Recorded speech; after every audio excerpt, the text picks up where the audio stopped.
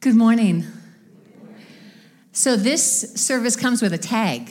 You know how your blow dryer, your appliances, they all come with tags. Well, this service comes with a tag. It's this, that you're not going to be sitting there for very long. This is going to be an interactive experience. We're going to talk about Jesus' Last Supper surprises. And each surprise causes us to respond. And I'm going to give you different ways to do that invite you to stand and go to various places here in the auditorium, lighting a candle, taking little notes back to the prayer wall, and then finally together taking the elements of communion. So I invite you to embrace that experience and to come into this moment with me today. But this is Last Supper surprises. And so I just want to see a show of hands. How many of you have experienced a surprise at a meal that either you hosted or something you were invited to? You had something unexpected. Yeah, a lot of us have had that happen. And as soon as I thought about Last Supper surprises, I thought about, two specific dinners came to mind. One I'm just going to give you the brief snippet of because it had a lot of real fun elements. But Jared and I were invited to this couple's house. They were going to our church plant. They were new believers. And we arrived at the home at the time that they said. And Bubbles, believe it or not, that's what the guy called himself, Bubbles answered the door. Maybe that was a clue for us.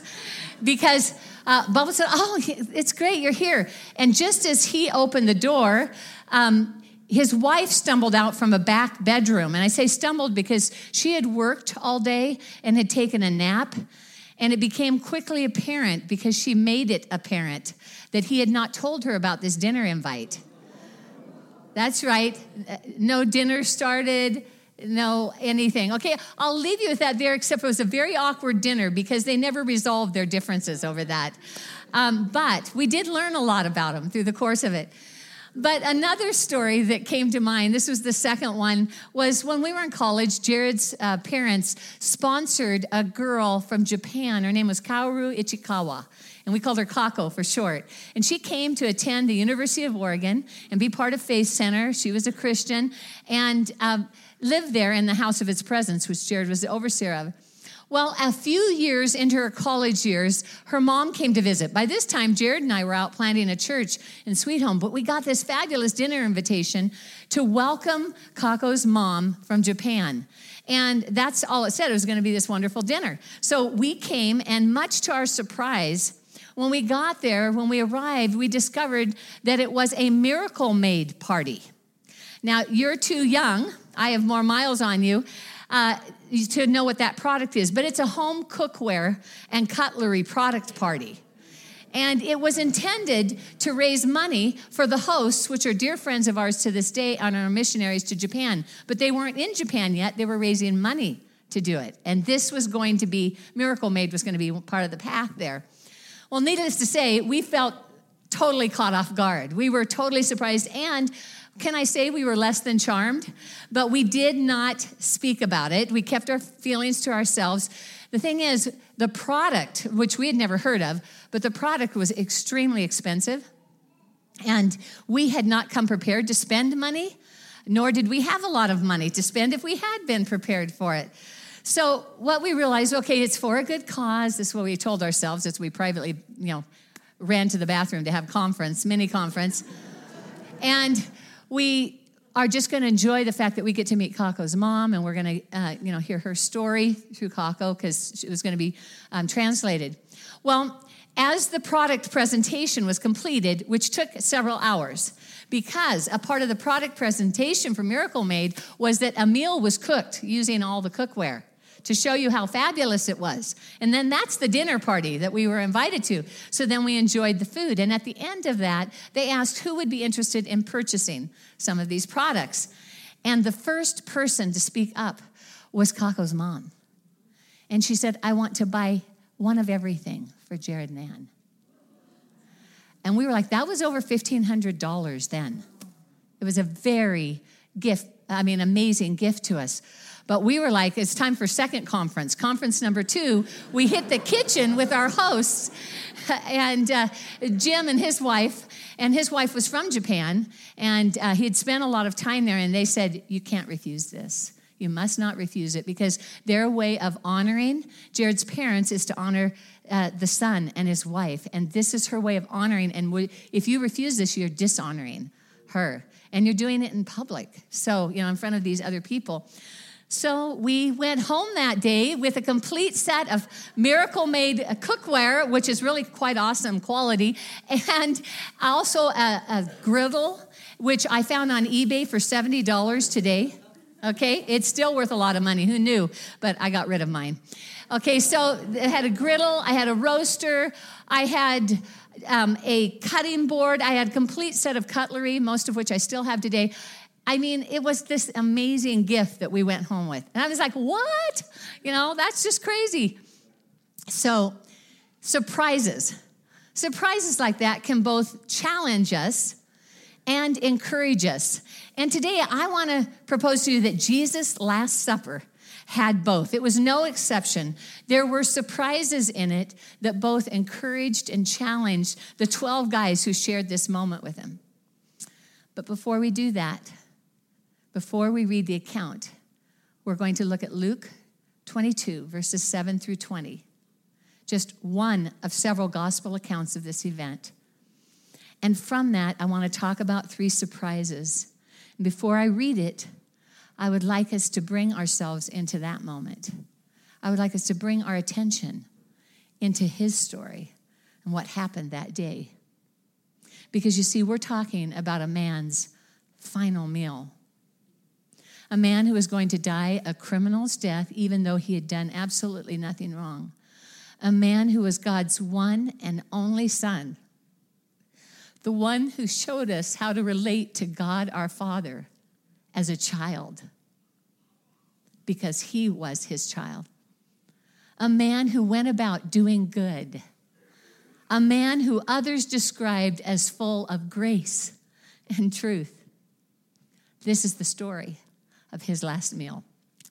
Then came the day of unleavened bread, on which the Passover lamb had to be sacrificed. And Jesus sent Peter and John, saying, "Go and make preparations for us to eat the Passover."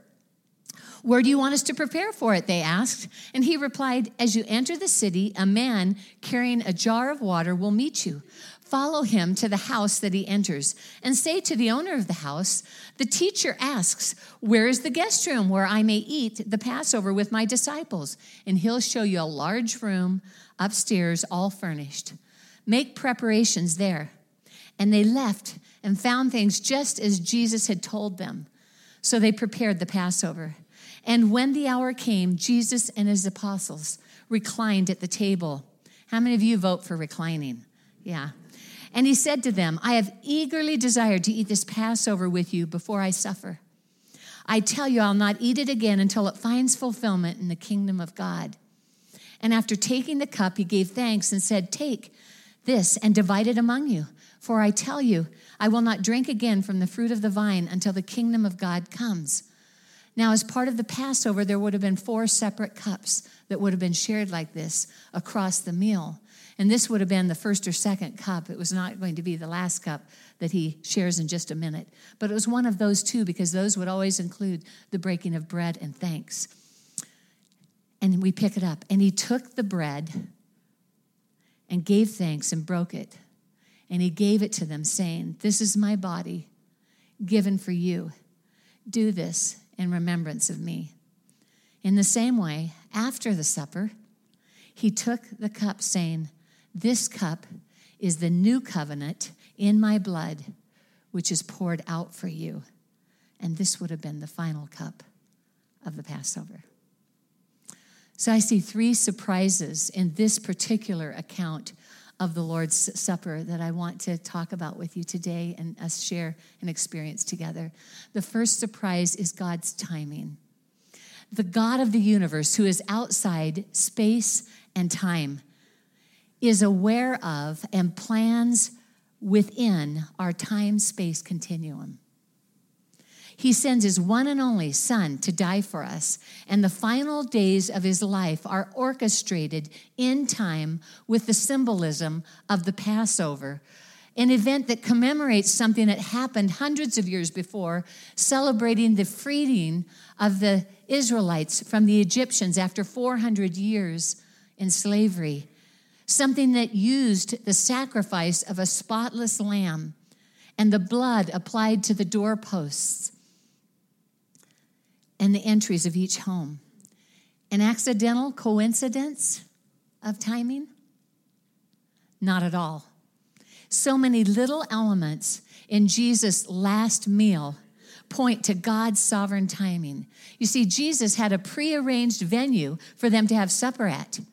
He knew right where it was at and who the owner was. And he knew what was going to transpire. And he has these followers go and make preparations at the venue. And then he has a guy meet him as they enter the city. And you have to remember, the city is full of people because it's Passover. And I don't know about you, but this guy's going to be carrying a jar of water. But have you ever wondered how they recognize that guy? And how did he recognize them? Well, women, not men, usually carried the water. And men, when they carried it in skins, not jars. So this man would have stood out. Everything about this account tells us that Jesus had foreknowledge of what's going to transpire in the next few hours, including the events and details of this supper, and including the really hard stuff. God had a plan, and he had a time for every piece of Jesus' story here on planet Earth. And Jesus kept trying to tell these guys what the plan was, but they couldn't hear it. But the big plan for Jesus, including this meal, happened at the right time. What's the right time? God's time. Paul says it this way in Romans 5:6. He says, "For while we were still helpless, at the right time, Christ died for the ungodly." At the right time, the Last Supper for Jesus and his closest followers took place just hours before his arrest and crucifixion. The preparations were made and the instructions were given that required the participation of other people that weren't even related. And it all happened just in time for them to experience Passover, which would have happened at sundown, about 6 p.m. that night. Passover, a sacrifice offered hundreds of years before that foreshadowed what Jesus is about to fulfill once and for all, giving his life for us so that we could escape our own death sentence and have a relationship with God in eternal life. And I just believe that God wants to give each of us a gift of faith this morning as we look at the Last Supper of Jesus, about his timing in our lives, about how he orchestrates the details of our lives with foreknowledge, because he's not bound by space and time. So the question for us today is, do you trust God with his timing in your life? Where have you struggled with his timing in your story? And before we celebrate this Last Supper, this communion with him, I'd like you to take a moment with his timing in your life. You know, some Christians for many centuries have lit candles and offered prayers to God. And this kind of a candle is called a votive, and that's Latin for votum. And it means literally a promise, a dedication, a prayer. And I'm going to invite you, as you consider God's timing in your life for the events of your life. Maybe there's something in particular right now. Maybe there's a whole area where it's been rough for you to really trust him. I invite you to go to one of these 4 stations where there's candles, votive candles, and there's lighters there, the wonderful propane kind, and there's skewers there that you can light in the pillars that are already lit. And we encourage you to use both and to not be shy, to gather all around the table as you light them, so that everybody has a chance to do it that would like to. And as you light your candle, it's your chance to acknowledge God's sovereignty in the timing in our lives, that just as he cares and cared what his son's story was going to be as it unfolded, the care he took for every detail, he's taking that kind of care in our lives. And with the lighting of the candle, would you just acknowledge your trust in him in that area today? Some music's going to begin playing now, and I invite you to get up. There's 2 stations back there and 2 stations here. Would you go ahead?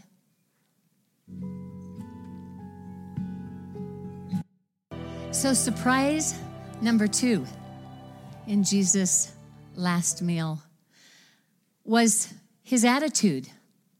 In fact, you might notice this picture. I think Jesus is the one there with the smile. He's in the midst of a lot of sad people, but Jesus' attitude stands out to me, and it challenges me at the same time. You might say, what's so challenging about it? Well, let's just reread verse 15 that we read earlier, where he said, I have eagerly desired to eat this Passover meal with you before I suffer. The King James says it in a way that reflects the Greek construction of the sentence, because it says, with desire, I have desired to eat this Passover with you before I suffer. So Jesus was kind of like one of our kids when they come to us and they want something. And they say, I really, really, really, really want to do this. Mom or Dad, you've had that, right? Well, Jesus here, he's saying it twice. He's emphasizing this deep longing. It would have been an intense longing. And he's saying, I've really looked forward to this. I want to do this so much. What's challenging about that attitude? What challenges me about it is because of what we didn't read in verses 21 through 34, the following verses that contain part of the dialogue that happened around the Last Supper. You see, Jesus knew that in hours, one of these guys was going to betray him, one was going to deny him, and all of them were going to desert him. And knowing that full well in advance, he still had an intense longing to share his last meal with a bunch of friends who were going to let him down. Now, if this weren't enough, here's something else. They started talking about which of them was greatest, arguing about that. It's kind of like scrambling for power when the boss has told you he's going to die. They're worried about top dog. Yet even knowing this, Jesus still describes this deep longing he had to spend this time with them. Is that how you would respond? Not me. In fact, when I was younger, I used to have an internal saying, when you're done with me, I'm done with you. I know that sounds cold. It is. Does that sound like Jesus? No, I'll say it for you. It doesn't. Not in this story or any of the rest of his life. No, that's the exact opposite of what Jesus was doing here. He chose to have a last meal with closest friends, as he calls them, to show us what Jesus' love looks like. From beginning to end of Jesus' life, he never changed. His love that included anyone and everyone. His love that reached out even in the midst of rejection, even in the midst of disappointment. And I'm challenged that on his worst day, he still loves those he knew would not stand by him and prayed for them and then chose to share that meal with them. And it just reminds me that Jesus loves us even at our worst, in the midst of our poorest decisions. And when you and I don't stand by him, he still stands by us. That's the attitude that I am amazed by Jesus. And the question for us as we prepare to take the Lord's Supper is, what's the state of our relationships right now? Is there someone who's let you down, hurt you, disappointed you, or rejected you, maybe even repeatedly?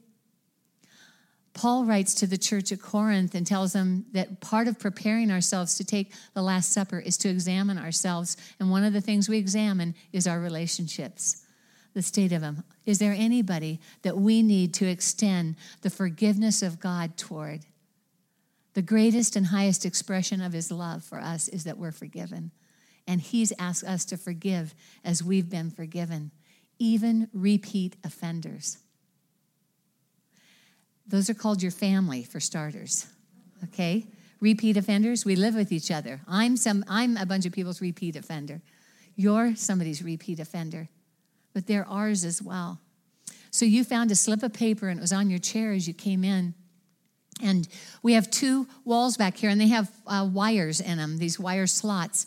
And what I would like you to do is consider with the Lord for a few moments. So just be quiet, music playing. And please, throughout this time, use it as a time to just relish and thank God for his love for you and his forgiveness for you if nobody comes to mind. But I'd like you to just look at your relationships. Is there anybody who's hurt you, disappointed you, let you down, that you haven't taken care of that? You know, even the smallest thing needs to be forgiven, even if they don't know about it. It's important that I forgive. That sets me free. And so today, if that's you, and if you just write their first name only, and then you roll it up like this, and you stick it in one of the wire slots back there. You just get up from your seat during that time. And again, if your relationships are all in good order, and you've forgiven, and there's nobody on that list, maybe it's somebody, though, from your past, then you can stay where you're at and just relax and refresh in God's love for you and his forgiveness for you. So let's do that for the next few minutes as the music plays. So if you take the juice and the bread in hand, I want to talk about the third surprise. The third surprise, or Jesus' action, specifically his words. As he took the cup and the bread, would have been startling for his friends. They weren't like any words they had ever heard at the Passover before. The disciples understood that the bread represented the affliction of their ancestors as they were fleeing Egypt. And eating it together, they understood, was a participation in their ancestors' experience and a remembrance of what had happened, how God had freed them out of slavery and brought them to the promised land. But Jesus is saying something new here. He called it the new covenant. He's saying this is not about the past. This is about you and me and what I'm about to do and our future together. And the blood that he referred to with the cup was not a literal lamb. It was his own. The one called the Lamb of God. And it would be shed in hours for them and for us. And the bread was not just the suffering of some ancestors who lived hundreds of years ago, but it was rather his body that was about to be broken for us. This was truly not like any Passover meal this 12 had ever celebrated. You see, those had all been about commemorating something in the past and hoping for a different future. But this was Jesus, their rabbi, their leader, and friend, as he called them, telling them that he was about to die for us all, them included, once and for all, our escape from our death sentence, the one that would pay it all. And this was all about to unfold for these 12 over the course of the next couple days before their very eyes. The thing is, you and I have the rest of the story today. They didn't have it at this point, but we are more like them than we want to think. You see, we get stuck in the past, and we get stuck on our performance. But Jesus gave us something to do regularly to remind us of what he did then, and not to stop there. It's not just about the then. It's what the then means for right now, today, in this moment. Where do you need God's beautifully orchestrated timing in your life? Where do you need to know that his hand is involved there, that he does not have his back turned to you today? Where do you need to know that attitude that he has towards you, like he did his disciples, that even when you've let him down, he loves you, that his forgiveness is not based on your performance this morning or what'll happen this afternoon, Today, in this moment, you are a forgiven child of God if you want to be.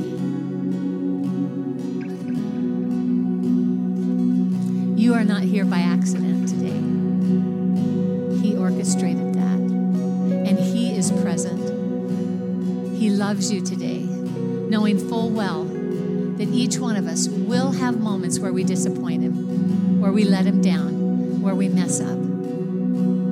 And so today, as we take this bread and this juice, I want us to consider what Jesus did for us and what it means for you, each one of us, individually, in this moment. So I'm going to ask you to raise the piece of bread in the air. At this meal, Jesus would have done this. He would have raised it as the head of the table, as the head of the group, would have raised it up. And we're going to give thanks for Jesus' body that was given for us. Jesus, we do say thank you today. Thank you for giving your body, an innocent body at that, one who knew no wrong, and yet you took our death sentence and helped us escape that. Thank you, Lord, for the love that motivated you, and that, Lord, you did this for everyone. We celebrate that and what it means for our day. In Jesus' name, would you take the bread with me?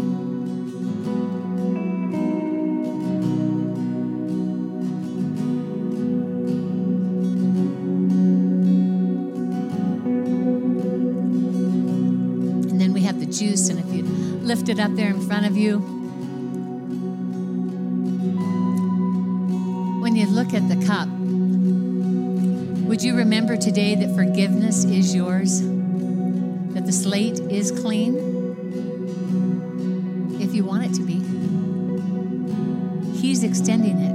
Forgiveness is all about us saying yes, receiving it this morning. So when you take this cup, if there's an area that you need forgiveness today, would you just say, Jesus, I receive it as I receive this juice that represents your blood? That's the most meaningful thing you could do for Him. Let's pray.